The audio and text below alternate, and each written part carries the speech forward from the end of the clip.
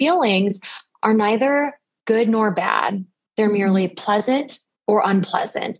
And I think that is one of the most important things that people need to know about feelings, because how many of us were raised to think that certain feelings were bad? Heyo, welcome to Built to Be You. My name is Michaela, and I am so pumped that you're here. I made this podcast so you can uncover what it means to be you and learn how you can fully step into your potential while trying to navigate your 20s, overcoming previous failures, learning to face your fears, dance with your emotions, and take messy action in order to build and become the best you. You can expect a little bit of mixed tough love and a whole lot of real talk. But let me just say, this journey is so much more fun with a bestie, so buckle up and let's do it together.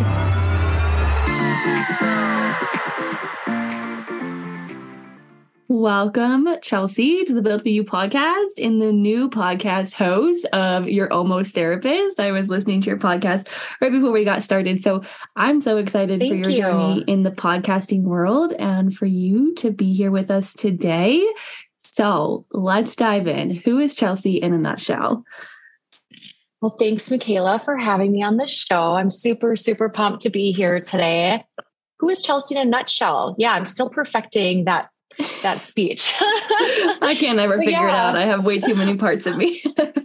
I know it changes every time. But the parts that usually stick, I'm a licensed mental health therapist. I specialize in helping mostly women in their 20s just get through the shit that is your 20s. Mm-hmm. And I also started the podcast, like you mentioned, where my mission is to just really help Gen Z women with the same exact stuff that I help my clients in session with. Self-doubt, self-talk, anxiety is a huge one, building up your self-worth, getting into healthier relationships. Off the top of my head, those are the big things. And yeah, I'm here to share with you all the things that would be helpful. So I love that. Before we dive into the juice of the episode, I have 3 little lightning round icebreaker questions to ask you. No pressure. Ooh, love it. No pressure. Go. Okay. First one. What is your go-to karaoke anthem? Oh my gosh. I hate to say it. It's Don't Stop Believing. Does everyone say that? No, I haven't had anybody say that. That is great. I love Don't Stop Believing. I am an avid runner in the halfway point of every single run. You bet I'm blasting it. So I love Oh my gosh, it's a classic. It's just like instant adrenaline and encouragement. For sure. Okay, moving on to the next one. What is something that you've purchased recently that you are loving? Ooh, that is such a good question. So this is probably the most therapist answer I could ever give. But I bought some lavender oil and I put it into these different roller tubes so I can bring it around with me everywhere I go. It's in my car, it's in my purse. I actually just used some before hopping on here with you. And lavender oil just has this, science shows it has this instant calming effect. Yeah. And yeah, I bought it. I'm using it all the time, probably a bit too much. I just reek of lavender oil. My husband's like, what is happening right now? Like, what's this new perfume? But I would have to say that. I totally love that. Recommend it. A tool in your toolbox that you have with you everywhere. Okay, last one. The best piece of advice you've ever gotten. The best piece of advice I've ever gotten is life will keep teaching you the same lessons or giving you the same lessons until you learn what you need to know. Oh, I love that. Yeah, it's kind of heavy, kind of meta. You have to think about it and let it sit for a little bit. But I tell my clients that all the time. And I tell myself that all the time too, when I get stuck or feel like I'm in a rut, like, okay, I need to figure some stuff out. I need to grow in some areas. I have some new things to learn and this will get easier. So I love that. And I feel like that is that almost a little bit deeper than the other two. And I feel like it's the perfect segue into today's conversation and just really talking about your journey through your 20s and how the woman listening, can navigate those highs and lows, the ebbs and flows. And like you said, the shit show of being in your 20s. The shit show. Yeah. Oh my gosh. Yeah. I think let's have conversations to normalize that life is hard, right? It's like, if Absolutely. It were easy, where would we be? So take us back to Chelsey in her early 20s. What was she like? What was she doing? What was she excited about? What were her struggles? And let's start there. Oh my gosh. Yeah. Yeah. Let's dive in. Buckle up, guys. Just kidding. So yeah, when I was in my 20s, I had, okay, just a quick side note here. Like there's so much pressure for women, especially to just like thrive in your 20s, right? So much pressure. Like you've got to figure out who you are, what you want to do. You know, you got to feel like you're just killing it. And for me, I'm 32 right now, by the way. Looking back on my 20s, that was by far the hardest decade of my life. And I just want to shout that from the rooftops to let you know, and your listeners know, and anyone know that your 20s are supposed to be hard and messy. It's when I feel like you learn the most and you grow the most. And for me, a lot of lessons learned the hard way. So myself, 10 years ago, college was when I really started experiencing some serious mental health struggles. And I think that's also a common time for other people as well, because you're on your own. You feel like you're supposed to have it all figured out, completely new environment for a lot of people, or just like that post high school time in general. Right. So so it was my sophomore year of college when I really started struggling with anxiety, depression. I was drinking a lot. I was a hot mess. I had a messy relationship. Yeah, man, that was my first big experience with mental health was when I was 20, probably. Yeah. And I think even just hearing those feelings of like, what am I doing? Where is the handbook? Mm-hmm. Nobody told me it was going to be this hard. And just that transition phase, you know, from your teens to your early 20s is almost, even for me, it was kind of like an identity crisis. It's like, okay, I'm not in this small town where I went to high school. You know, I get to recreate, reinvent, decide who I'm going to be. And I have to pick what I want to do for the rest of my life, you know, like in terms of a career. So when you started going through these mental health, anxiety, what was like the first red flag for you that was like, I need to get help? Or did you get help? Yeah, that's such a good question, Michaela. And you're right. Like, wouldn't it be nice if your 20s had like a guidebook that you could just go to flip to chapter 6 on how to deal with a shitty boyfriend, you know, or chapter 7, like when you're failing a college class. So red flags for me, man, to be honest, I knew nothing about mental health when it first started happening. Looking back, the red flags that I probably could have paid better attention to were my grades were slipping. My drinking was increasing tremendously. I was using a lot of avoidance, drinking being one of those. Overeating, you know, I got into a really nasty eating disorder at that time where it was just a lot of binging and then not eating for a few days. So that was definitely fueling the anxiety. Skipping classes. Yeah, just like all the red flags. The writing was on the wall. But at the time, I didn't know. I just thought it was all normal. And not only that, but there was so much shame that I had when I was like in the trenches. I didn't even talk to my boyfriend at the time about it. And I told him everything I was going through, but I didn't tell him about the fact that I was failing out of several classes. I didn't tell him about the eating disorder. He knew about the drinking because he was with me drinking, but I don't think he realized the anxiety I was experiencing and the fact I was missing classes from it. And had I known then what I know now, I wish I would have reached out to anyone, like a caring friend. My parents probably wouldn't have been the greatest because they don't, you know, generational wise, like they just didn't know much about mental health. There were quite a few resources that I just didn't know were there, and I didn't reach out, and things really just spiraled from there, I guess you could say. Yeah, no, for sure. And I appreciate that level of vulnerability and that ability for you to be able to look back and be like hindsight. Like, you know, at the time, you probably didn't pinpoint the emotion as this is shame. This is why I'm not telling him. But, you know, when you're in that dark and scary place and it feels so lonely, where do you feel like that shame stemmed from? Because I think a lot of women listening right now, you know, even, you know, looking back or applying it to real time, it's like a lot of times we're afraid to own our truth or how we're really feeling out of this fear of shame, guilt, you know, whatever it might be. So let's talk a little bit about the emotion there of shame. Ooh, yeah. Let's dive right into the nitty gritty shame.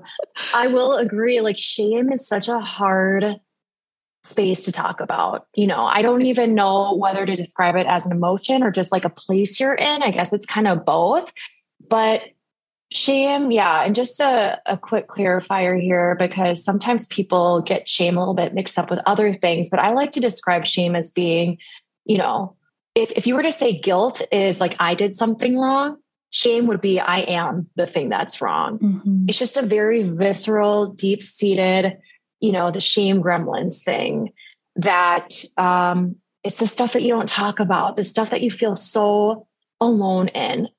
And the root of shame, and Brene Brown actually talks a lot about this. Have you heard of Brene Brown? Oh, I love Brene. She is my homegirl. Yeah. She is great. She's my jam. Yeah, I figured you would have heard about her because she's all about, vulnerability and empowerment and stuff. Mm-hmm. A lot of the stuff that you talk about.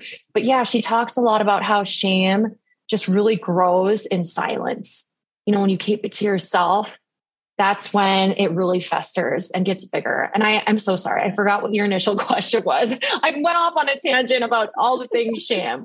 But oh my remind gosh. me, what was it? No, that you are totally fine. It was not necessarily more so like a specific question, but just chatting about shame, and how shame shows up and how, when we get in this place of shame, how do we navigate it? And for the woman who's listening, what might that conversation or that support look like? And I think hearing that perspective of like, shame is I am bad. And the woman listening, there's been certain seasons, relationships, career pivots that she's been in. And she's like, I'm not enough. I'm not good enough. So how do we navigate those feelings of shame? Yeah. How do we move through the shame? Right. How do we move through the shame? That is the perfect question. And that's something that even I struggle with at times to this day. So I would say the number one thing to help move you through that shame, because it's not something to move over. You don't want to skip over and pretend like it's not there. We all know that doesn't work so well. But I would say the number one thing is to know that you are not alone. Like, girl, you are not alone. If you are listening to this and you are just in the midst of the shame trenches, you are not alone. And the I'm not good enough thing, icky. Right. I think we all feel not good enough at different points in life. And it just has this sneaky way of taking over everything in life and all the decisions you make and just wreaking havoc. And so how to move through that, the next step after realizing that you aren't alone is to open up the conversation, start to talk about it, which is so, so hard. Mm-hmm. You'd be surprised by if you're just to open up that conversation with a friend, right? Or reach out and start talking about it in therapy, which usually with clients, we don't get to the shame stuff until well into therapy. But you'd be surprised at how much your shame dissipates by normalizing it and having conversation around it. And you don't even need to name it as shame. You can just, name those core beliefs of like, I'm feeling not good enough. I'm feeling like a failure. And the number of people who will say back to you, oh my gosh, me too. And I think that's such a powerful thing to know that we're all in this together. And shame doesn't have to be like a secret thing that we keep behind closed doors. Right. It's something we all experience. It's something we can all talk about, and just normalizing that conversation and knowing you're not alone. I also, of course, I'm a little biased, but talking to a therapist is also a great safe space to unpack that shame. Right. And the hardest first step, I think for most people is just, taking that first step and connecting with a therapist too. And that's a whole other thing we can get into too. If you think that would be helpful to talk about, I've got some tips on that as well. But yeah, just for tangible steps for navigating through the shame, that's where I would start for sure. Yeah, absolutely. And I love that. And, whether it's through a podcasting platform like this or a community or friends or coworkers, really finding somebody that you can trust and confide in. And like you said, sometimes it's just like almost like that word vomit of getting it out. That's the hardest part. Yeah. But then once you do, not only do like you feel lighter in yourself, but also you get that, not that you need validation, but that normalization of like, wow, other people are also feeling this way. And I think as women in our 20s, it's easy to self-ask self-isolate or self-sabotage. Being asked yourself to, self-isolate or self-sabotage in terms of like, just going off of your own little world and telling yourself like, oh, nobody else is feeling this way. Like I'm crazy. And it just like is opening that can of worms. And I think that is a tangible first step, but a hard one too. So where do you feel like you first started to have those conversations? Yeah, where I first started to like reach out for help with that shame stuff. Maybe not even just shame, but also just like acknowledging like, hey, something's not right here and I need to get to the root of what's going on. Yeah. So here's where shit's about to get real. I'm going to talk about what happened when I was 20 and didn't seek out support because I didn't know how to do that, which by the way, if you don't know how to do that, that's okay. Let's make sure to get to that today. But I got to a point where I was so depressed. I didn't even realize I was depressed. I just knew I felt like shit. I was just so deep in my shame and felt like something is so wrong with me that I'm feeling this way and I can't change. And I was being so hard on myself and the self-talk was real. I mean, I was just beating myself up every day. And I got to a point where it was so hard to keep living each day. I was feeling very suicidal, having all those thoughts. And I finally just reached out to a friend. She was a roommate. She actually kind of reached out to me. She knew something wasn't going right. So I shouldn't say I reached out, but I was able to open up to her after she was like, yo, what's going on? This is, you're not okay. We need to do something.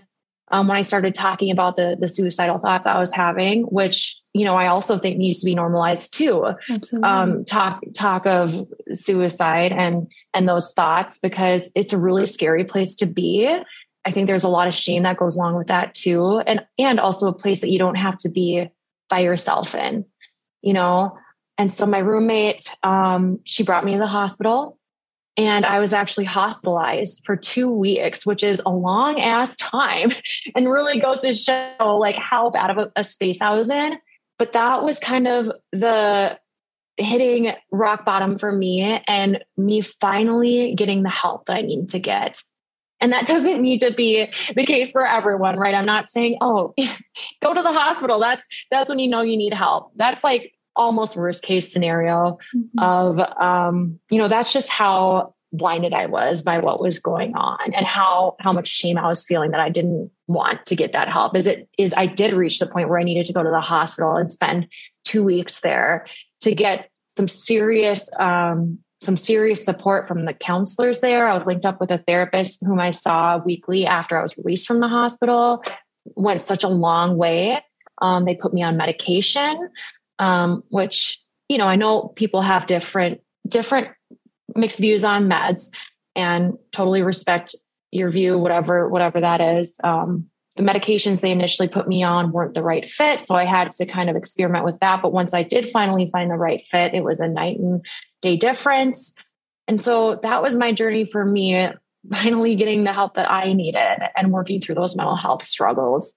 And man, yeah, it was crazy. It was a wild ride. Chelsey, I just want to give you the biggest hug right now because I appreciate your vulnerability and your ability to, the fact, like I can only imagine how much work you've done since, being admitted to the hospital to discharge to who you are now and the work that you do and how impactful and important it is. And just kind of touching on something that you said in terms of like hitting rock bottom. I think a lot of women think that rock bottom has to be life-changing or, you have to be in the trenches in order to change or do things differently or to ask for support. And I think it's really important to acknowledge that everybody's rock bottom looks different because we're all individual, unique beings and we all process emotions differently. We all handle grief differently. We all have our unique complexities. So it's not going to look the same for the listener's journey as it is for yours. And support for you is going to look very different from me, is going to look very different from her. And I think that is one thing that, I love about this Built to Be You community is that we do embrace that uniqueness in ourselves, but we see our strengths through other people's vulnerabilities and other people's stories. So hearing your story is going to help the woman who's listening really just go inward and look and say, where do I need to ask for support? What is my rock bottom, or what was my rock bottom? How I don't think everybody needs to hit rock bottom for things to be different. Right. But just that acknowledgement and that self-awareness is huge. It is huge. It really is huge. And I love how you said, that everyone is unique and different and what their rock bottom might be, or when they decide is the time for them to reach for help. For some people, that might be their own personal rock bottom. For others, it's right before they hit it, and right. And that is my mission with talking with you and with my own podcast, is I really want women to know that they're not alone and to help provide that mental health info and that empowerment, which I think, another reason why I admire you and your podcast so much is it's so empowering. I was listening to a few episodes of other women that you interviewed where it was just so encouraging, to hear the vulnerabilities and stories of others and having them share that and the courage to share that and to inspire other listeners to know that, like, I can do this. My journey might not look the same as so-and-so's, but I can still do this. They did it. I can do it. If I can do it, anyone can do it. Right. And yeah, everyone's on their own path though. Mm-hmm. No, absolutely. And, one thing you had talked about was your self-talk. And so let's talk a little bit about how self-talk, shapes our actions and our feelings and our beliefs. And I think was one of your episodes where you were talking about like negative and positive self-talk and kind of like a reframe on that, or maybe it was negative and positive feelings. So let's talk about self-talk first, and then let's move into feelings. Sure. For sure. Yeah. All the thoughts and feelings. Yeah. Let's get it. So self-talk, man, the amount of time I spend in my sessions with clients on self-talk is unreal, and for good reason too, because it's just so powerful. Right. So the way that we talk to ourselves, and I think you mentioned an episode you listened to, I think it was actually my first one where I talked about the power of self-talk. But the thing that so many people don't realize is that our brain does not know the difference between fact or fiction when we're talking to ourselves. Like, it is really, really hard at pausing to discern, okay, is this thought I'm having actually rational? Mm-hmm. So if you're having the self-talk of like, I'm stupid, or I can't do it, or I'm not good enough, your brain is just going to take that and assume that it's as true as the fact that the sky is blue, and our thoughts directly affect our feelings and then how we act in the world. And so if I'm feeling like I'm stupid, if I'm thinking that I'm stupid, having that thought, the resulting feeling is likely going to be sad, self-doubt, anxious, hopeless, discouraged. And then the subsequent action is I might not apply myself. I might not go for that one new position that I really want. I might not challenge myself to learn and grow, so thoughts are so, so powerful. And the starting point that I think is the most helpful for most people, because so many people also aren't aware that they're having these thoughts because they're so automatic. The starting point is to just realize in the first place that you're having these thoughts and to know that it's normal, right? The self-talk is normal and okay. And to really recognize the triggers, like when are you having those thoughts? What's really bringing those up? Because it's different for everyone. Everyone's self-talk is a little bit different. Right. Yeah, no, for sure. And that awareness is huge. And I love that you pointed out, looking at your triggers, like what is it throughout your day? Is it a person? Is it a habit? Is it an action? Is it something somebody says or something you say that really allows or not allows or pushes you to go down that rabbit hole of maybe not positive self-talk? So when we catch ourselves in these negative self-talk spirals, how do we reframe to get to a place that feels better for supporting the woman that we want to become? Yeah, that is such a good question. How do we reframe? How do we catch that self-talk and reframe in a way that's going to be helpful and get us to where we want to be in life? So it's a lot easier said than done. Just Absolutely. Throwing that out there. It really is. And I still struggle with this to this day because I'm human, you're human, your listeners, everyone is human. And it's not like you're just going to suddenly arrive to these pearly gates and be like, oh, my negative self-talk is gone. So I always like to say that right off the bat, because I think a lot of people just like hope they're going to nix it for good forever. And that's just unfortunately not how the brain works. But yeah, so starting points, recognizing when it's happening, catching yourself. And I think the most important aspect to this is having compassion and patience along the way, being super kind to yourself and not beating yourself up for the fact that you're already beating yourself up.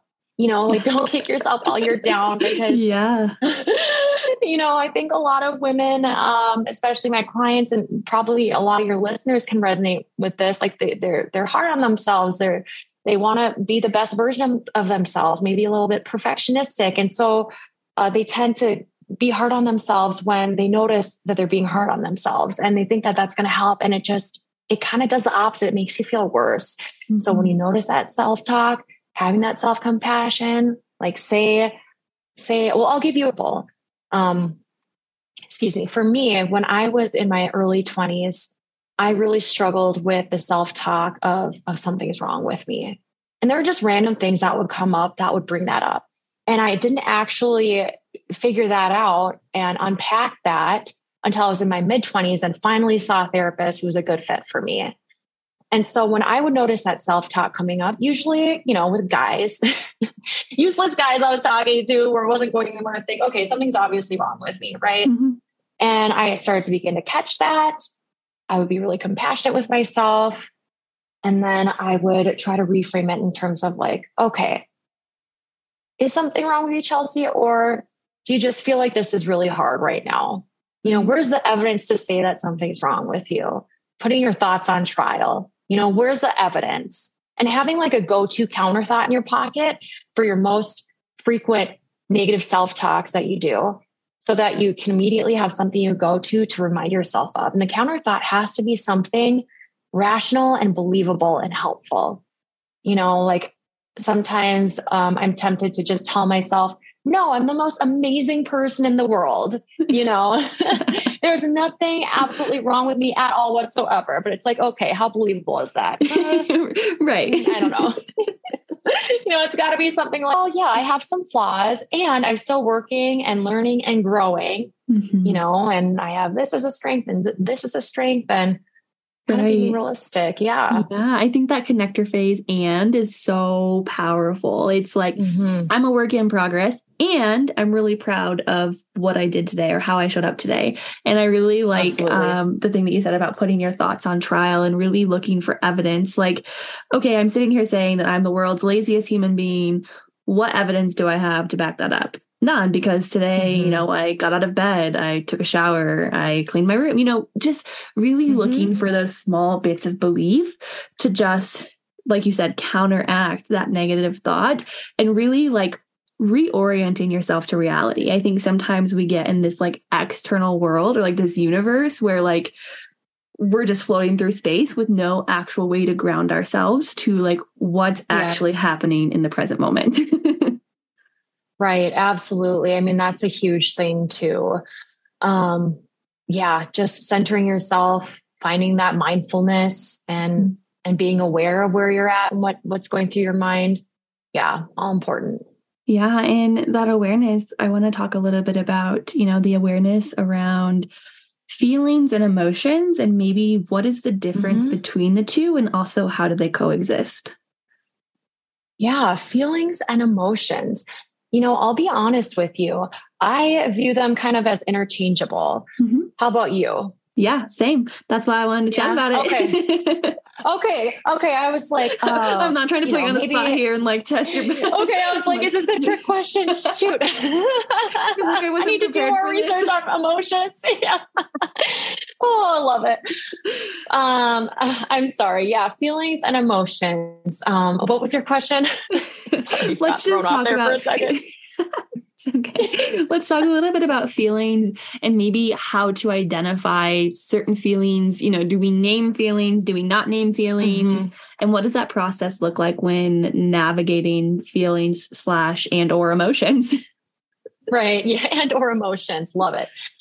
Yeah. So if all the feelings are also powerful. As I was saying earlier, they are usually a direct result of the thoughts that we're having.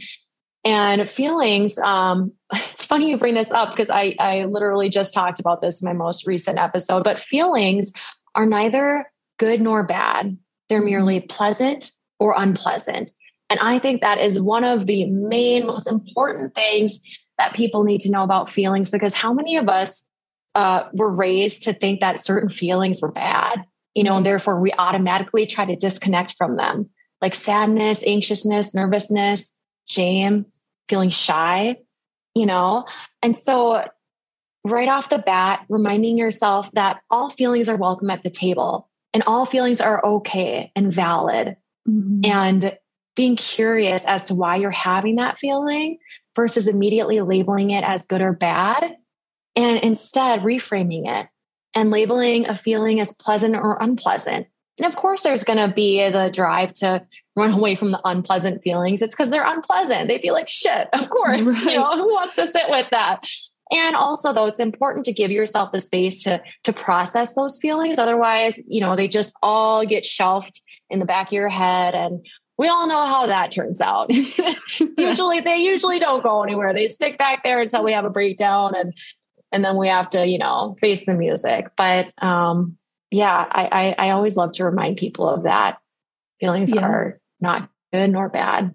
Yeah, I love that. It's not labeling your feelings, because I think when we do, have this tendency to label them as good and bad. And I think in your last episode, you talked a lot about like generational and just the way that you were raised. And it's like, if a parent told you, like, we don't talk about that feeling at the table because it's bad. And then so inherently, you just carry this belief with you throughout all your life. And then you're like 25 and you're like, wait a minute, I thought it was bad to talk about our feelings. Right. And then it's like, you have to really challenge that belief system and challenge that thought work that you were raised with. And, I think that curiosity lens is really important, is like, where did this come from? What's really at the root of what I'm feeling right now? And I think it kind of goes back to what we were talking about of identifying the triggers. When do you notice this feeling or emotion come up? Is it after an interaction at work? Is it after you hang out with your significant other? Like whatever it might be, really just taking that inventory of when those emotions and those feelings come up. And I think a lot of times women try so hard to pinpoint, like, this is sadness, this is anger. And I don't know if you've read Brene Brown's book, Atlas of the Heart. I haven't read it cover to cover. Not yet. How is it? I haven't read it cover to cover because it's kind of, I have it. It's a beautiful book, but it's a lot because it's like, it's like all of these other emotions instead of sadness. And I think you talked about it in your podcast too, like the emotion wheel of, here's this word sadness, but here's all of these terms that fall underneath the sadness. And I think that we sometimes associate sadness with being negative, but it's like, you can be sad and happy, like you can be sad and grateful. You can be sad and excited. So how can we let emotions and feelings coexist? Oh, I love that question, Michaela, because that is so true, that you can experience more than one feeling, and to also recognize that and give yourself permission to feel confused. Speaking of feelings, feel confused about the fact that, like, wait, how am I feeling sad and yet grateful and also frustrated and pissed and also excited? Feelings can all coexist. And that metaphor I use of let all feelings be welcome at the table, that's a great metaphor to use in life. Is imagine yourself, you're at the head of the table and feelings are going to come and go. They're going to pull out a chair, hang out for a bit. And there's going to be more than one feeling there usually. Right. And the emotion wheel that I did mention in my podcast episode, you can find that anywhere if you just Google emotion wheel or feelings wheel.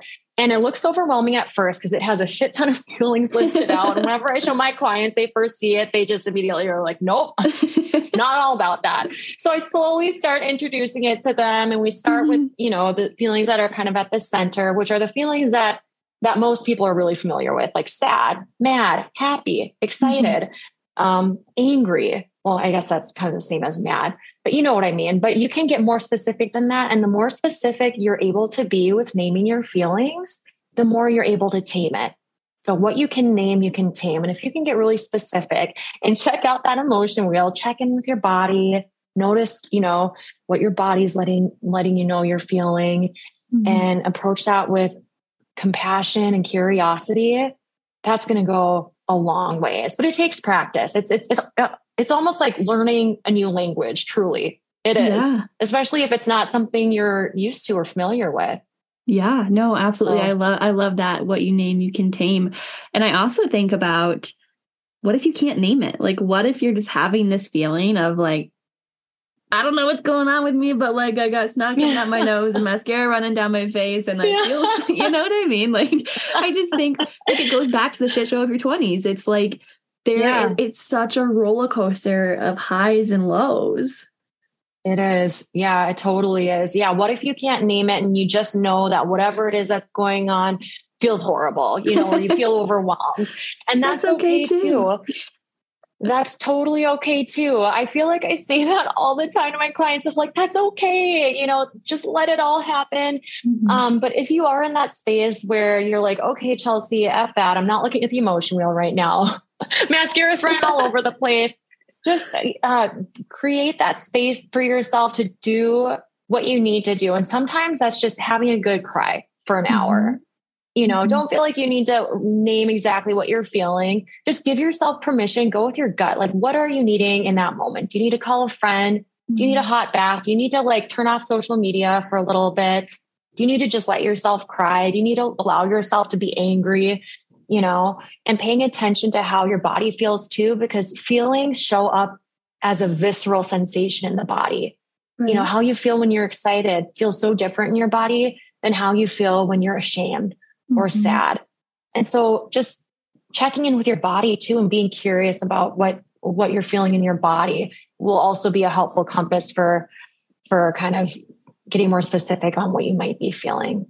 Yeah, for sure. And just to kind of like piggyback off that, I think some women try so hard to get through it, to get to the other side, to have a solution, to figure it out, to, understand. And it's like, what if you just quit creating resistance and trying to move through it and just sit? Oh my gosh, I love that. Right? Yes. Oh my gosh, I'm here for it. Yes. Just be with it, which almost sounds counterintuitive because we feel like we need to take action to do something to change the state we're in. Right. But do you really, is that really what you need to do? Or is it okay to not be okay? It is. It's totally okay to not be okay. And to learn how to sit with that discomfort and the gray area and all the messiness that comes along with it. That in and of itself is a skill. And one, to be honest, I'm still working on, what I mean? Absolutely. And but I love that you brought that up. Yeah. I love that you brought that up because it's so important. So many women, especially in their 20s, just put so much pressure on themselves to get to where they think they're supposed to be. But like where you are now is exactly where you're supposed to be. You know what I mean? So yeah, absolutely. And, like you said at the beginning of the episode, like looking back on your 20s, so many people think it's going to be like this, like, hell yeah, like this decade's going to be the best decade ever. And, for some women that might ring true. And for some women, they're like, wow, actually, I hated, like, I actually know a lot of women in their 30s who were like, I hated my 20s. Like, I hated that discomfort. But I think that there's so much growth in that discomfort. And, think about the woman that you are now at age 32. Like, would you be who you are doing the work that you do if it wasn't for, Chelsey in her 20s who went to the hospital, who asked for help, who went through that shame storm, who learned, what her strengths were. And so I think in certain seasons, things don't make sense. But I can't remember who it is. It's like that quote that like you're better able to connect the dots looking backwards. Steve Jobs. Oh my gosh, I was about to bring that quote up. Yeah. All right. Yes. Soul Sisters. Sorry, Steve Jobs. I forgot your name. Yeah, he's not that important. So if you're listening to Built to Be You, my bad. Oh my gosh. Yeah. Yeah. No, that is so true. Like looking back on my 20s, as I said in the beginning of the podcast, the hands down hardest decade of my life, it likely will be. unless I face some shit in the future, which I probably will. And I would not be where I am now without it, because I remember when I was in the hospital, it was probably a week in, and I was sitting on my little hospital bed, and the nurses come around and do checks every 5 minutes to make sure you're safe. I mean, this is like inpatient psychiatric hospitalization, like the most intense level you can be at. And I was just sitting there, and she had come around like 5 or 6 times. I just felt so depressed and numb. And I didn't think I was going to make it, Michaela. Like, I truly did not think I was going to make it. And I remember telling, like, this is such a vivid moment that sticks out to me that I think about a lot when I feel stuck. I remember thinking to myself, Chelsey, if you make it through this and come out on the other side, you need to help other people who are going through similar things so that they don't have to be where you're at right now. Mm-hmm. And that was the moment in my life that changed the rest of my life. Because prior to that, I was in school to go to med school, wanted to be a doctor, the whole shebang. Right. After that experience, I was like, fuck that. I'm going to be a therapist. I'm going to help other women who are going through this to know they're not alone and to help them, move through it. And that's a reminder that I have for myself almost every day. I think about that, especially on the hard days where I'm like, oh man, it's hard to show up today. Or even with this new podcast, I'm having a lot of self-doubt. Like, even if it helps just one person, so worth it, because it's not space alone. And everyone needs everyone. Yes. Everyone needs everybody. Oh, Chelsey, that is so beautiful. And I think that that's such an important reminder. Like, your life's work, chances are it's something that once you really deeply struggled with that is now a strength of yours. And like, you can still be a work in progress and not have it all figured out and share that passion and that purpose with women all across the world. And I think a lot of times, especially women in their 20s, and just this era and this transition of, social media and podcasting and women understanding that they have this power ignited within them, but it's just like, how do I unleash that? How do I share it? And I think hearing, your story and my story and everybody else who comes on this podcast, it's like, all it takes is one decision. And even if you impact one person, like, you have so much to share with the world. And it goes back to, just embracing your uniqueness and realizing that even though you're quote unquote just one person, you're a whole ass human that can make a massive impact in so many different ways. And your podcast and the work that you do is doing that already. So keep doing it. Thank you. Thank you so much. That was really awesome to hear. And same to you. I mean, you are also empowering women and kicking ass and doing all these awesome things. And I'm just so impressed. I was listening to one of your episodes last night, actually, and I was like, wait, is she a therapist? Because you're just like, you just got it. So you keep doing you, because it's amazing.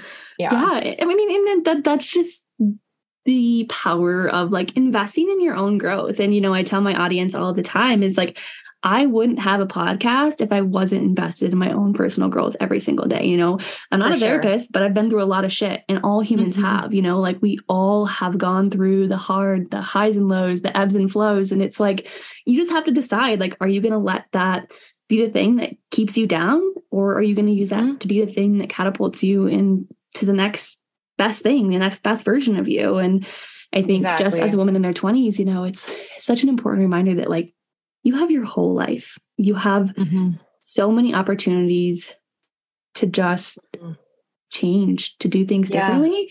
And I think a lot of times it's like you get in the season, it's really hard or really dark. And it's like, but how do I get out of it? How do I move through it? It goes back to not creating that resistance, but just being embracing open and curious. Yeah, embracing it, being curious, and also reminding yourself like the hard seasons are temporary and you're going to come out on the other side, probably learning a crap ton about yourself too. So if you're willing, it's like you have to be open to like going back to the quote that you said right at the beginning. Say it again. Man, life will keep giving you that one. Yeah. Okay. I feel like I've said like 10 quotes. Life will keep giving you the same lessons until you learn what you need to know. Boom. Powerful. And I feel like that like literally wraps up the entire episode. Like we started with that. We end with that. We came full circle.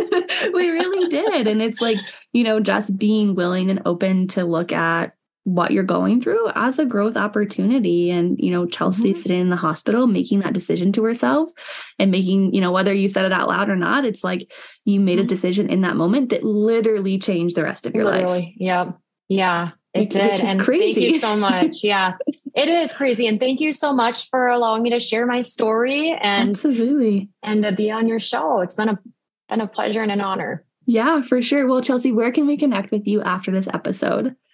Yeah, so I don't have social media yet, but I applaud you for that so much. Yeah, I'm just not a big social media person, maybe down the road. But my podcast is called You're Almost Therapist. And actually in episode 2, I have like a 2-minute pep talk boost that I think is so awesome. And I actually listened to it right before hopping on this interview with you. So I highly encourage your audience to go check it out, ladies. It is awesome. And it's a great way to instantly boost your self-esteem. So You're Almost Therapist. We love a good pep talk that lights a fire under your booty. I will make sure to put the link to the podcast down in the show notes. And thank you so much. I look forward to connecting with you in a future episode. Sounds good. Thank you. Before you go, I just wanted to let you know that I am so dang grateful that we are now on this journey through uncovering what it means to be you together. If you love this episode, make sure you share it with your friend, or better yet, share it on social media and tag me so that way I know. Until next time, chat soon.